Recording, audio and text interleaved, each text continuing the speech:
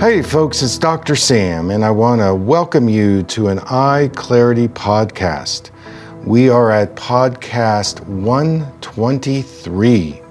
Have a very interesting show today. I gave a presentation recently, and I'm going to be talking about trauma and some other interesting topics. So I hope you enjoy the show. Here we go.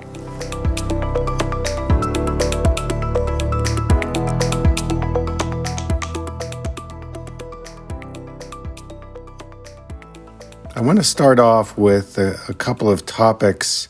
These are questions that people have emailed me, and then definitely I want to get to you, bring you up on stage.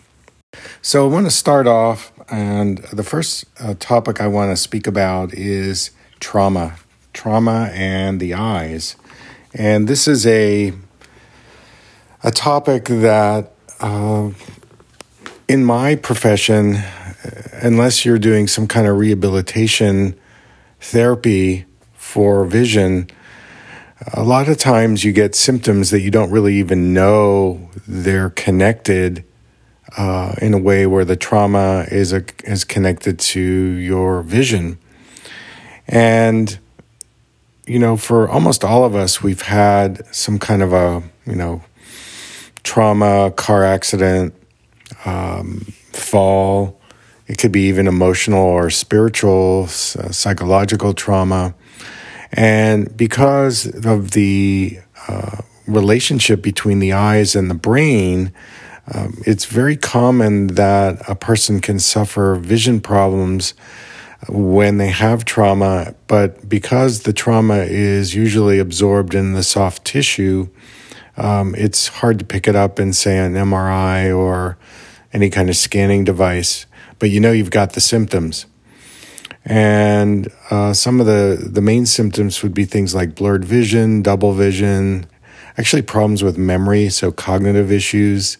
And then the other one that's really common is balance, having difficulty with either your inner ear vestibular system and your eyes, or just a sense of nausea, dizziness, and most eye exams are just based on reading the distance eye chart, and they're checking structural health, your health, but they're not really looking at the functional connection between how the eyes interact with the brain.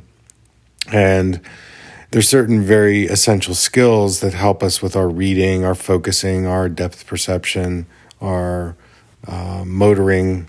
And so these particular symptoms can really start to confuse people, because they'll go and the doctor says, well, everything is normal. Your eyesight is 20/20. Your eye health looks good.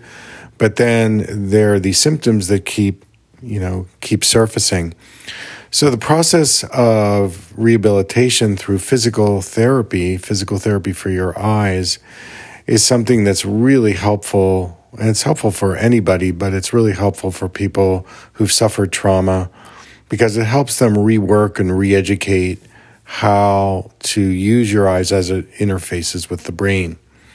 And you can do things like color therapy, which is very helpful for releasing trauma, relaxing the eyes, balancing the nervous system, and also just some of the physical exercises that can begin to help you integrate, the skills as it relates to your functional vision, how you're using your two eyes in relationship to the body. So the second topic that I just want to really briefly touch on, and then if you folks have questions, we can go right to that, is the process of how do you actually reduce your prescription and improve your eyesight? Because this is not something that is readily talked about in our profession.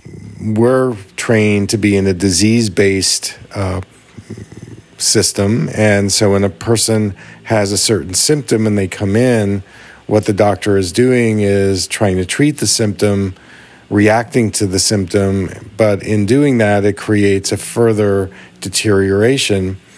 And yet, if you can interject some positive influences, you can actually stop the deterioration and regenerate or create an improvement.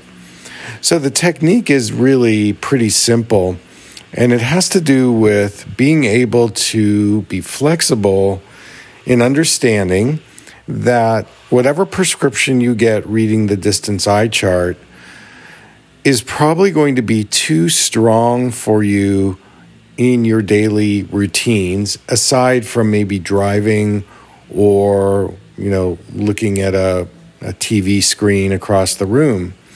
So by beginning to wear some kind of a reduced prescription, and this is where you have to, be adept at negotiating with your eye doctor or following my content and understanding, if I can get a prescription that, say, is slightly less than, maybe like 20% less than what I normally wear, and you start wearing it, whether it's in contacts or glasses, you're going to find that as long as you use it in a circumstance that doesn't make you want to squint or get frustrated, if you start wearing that over a short period of time, your eyes and your brain are going to flex into the reduced prescription.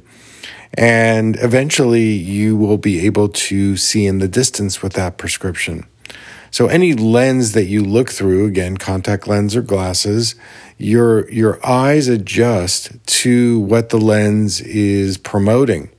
And the stronger the lens is promoting more tightness, less flexibility, and ultimately more deterioration.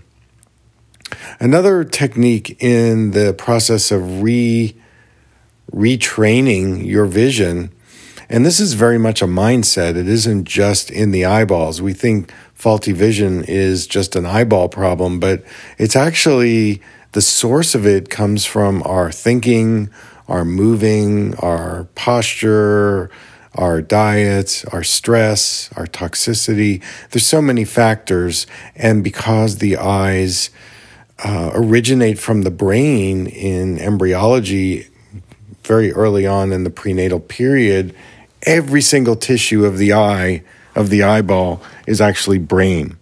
And so when we're talking about the eyes as it relates to the brain, we are now including something called neuroplasticity or neurogenesis. And so by introducing new stimulation to the visual system, and so the second technique is to just take your lenses off and start going without them in non-demanding and non-threatening situations. And if you do that, over time, you're going to become much more comfortable in your mental setup of going, I actually see more than I think I do. And your eyesight is going to start to improve.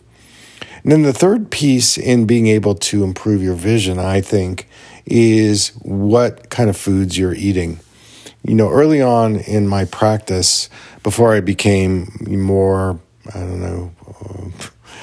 adept at understanding the nuances of vision and wellness from a more naturopathic perspective, is that I just used to counsel people about their diet. And so the diet is so influential on our eye health.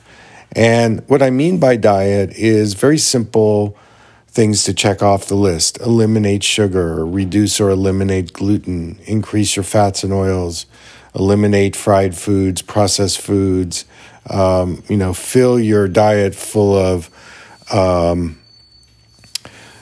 green leafy vegetables, even the rainbow diet. And you'll find that if you were going to eat more of a plant-based diet with a lot of organic, non-GMO,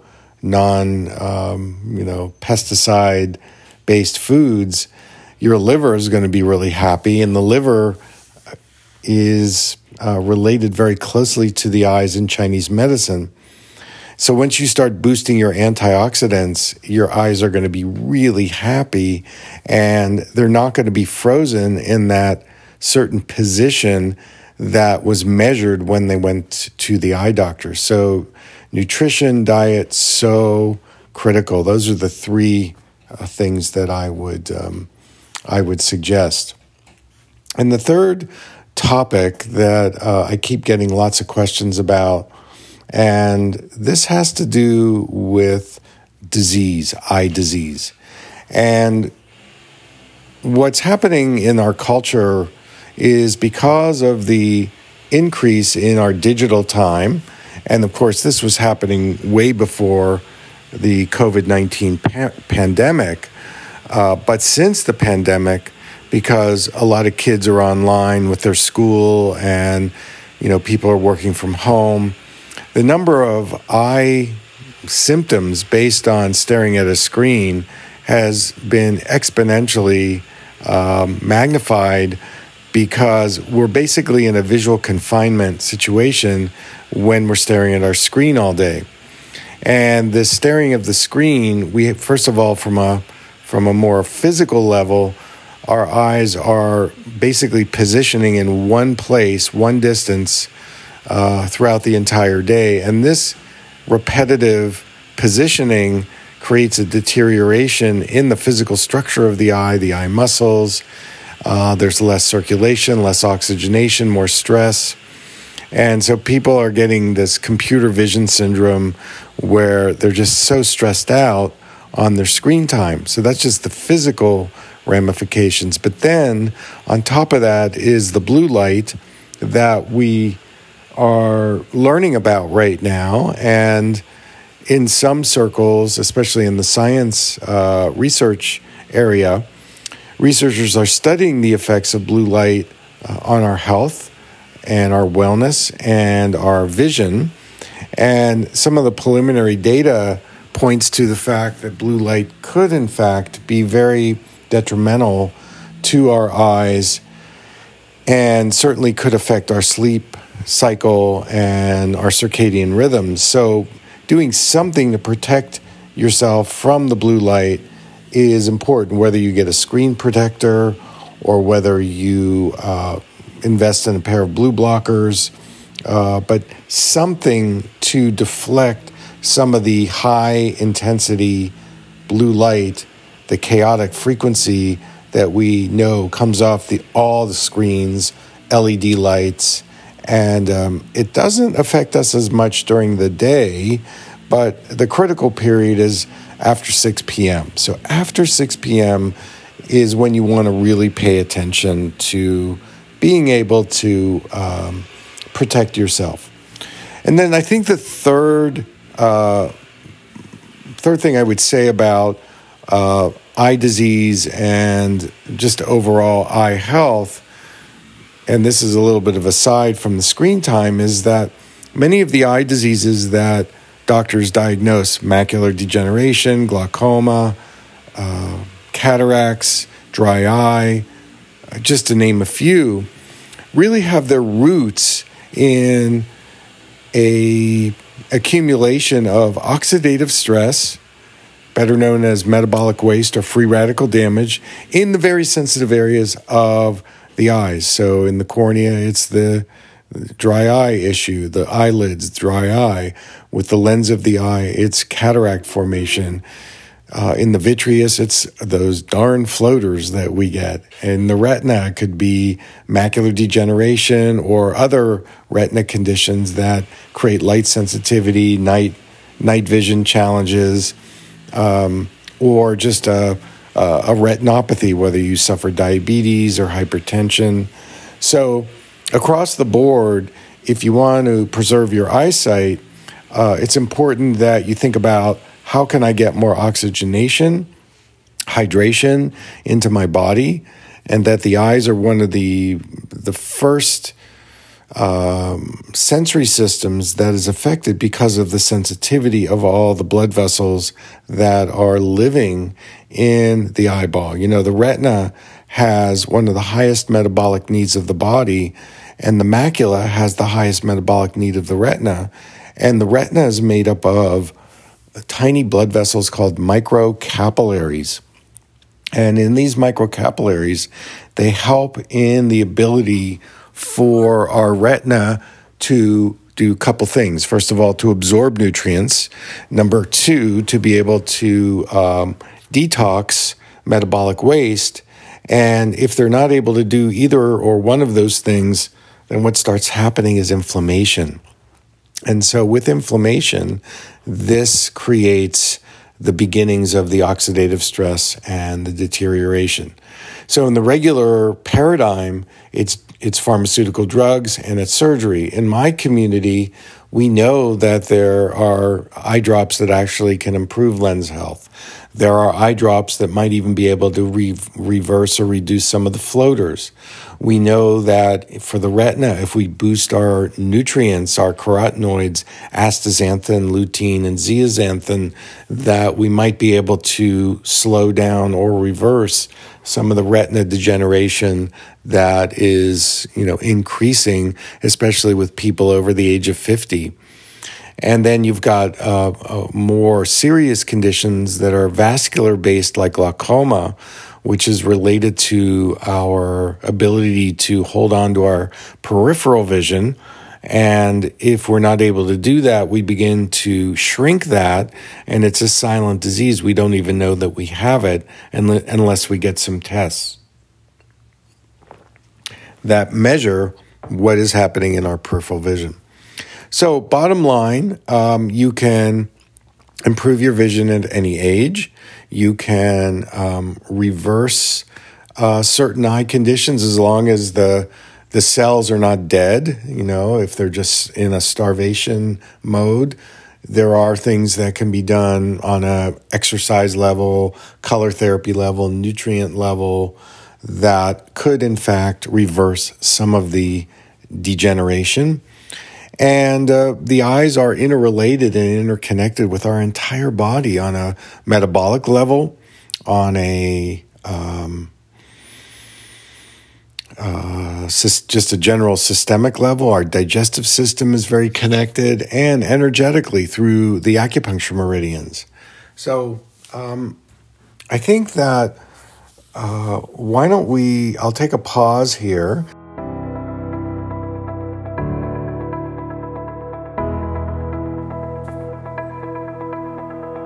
I want to thank you for joining us today, and if you like the show, let us know. Send your comments to me, and thanks for tuning in. Take care.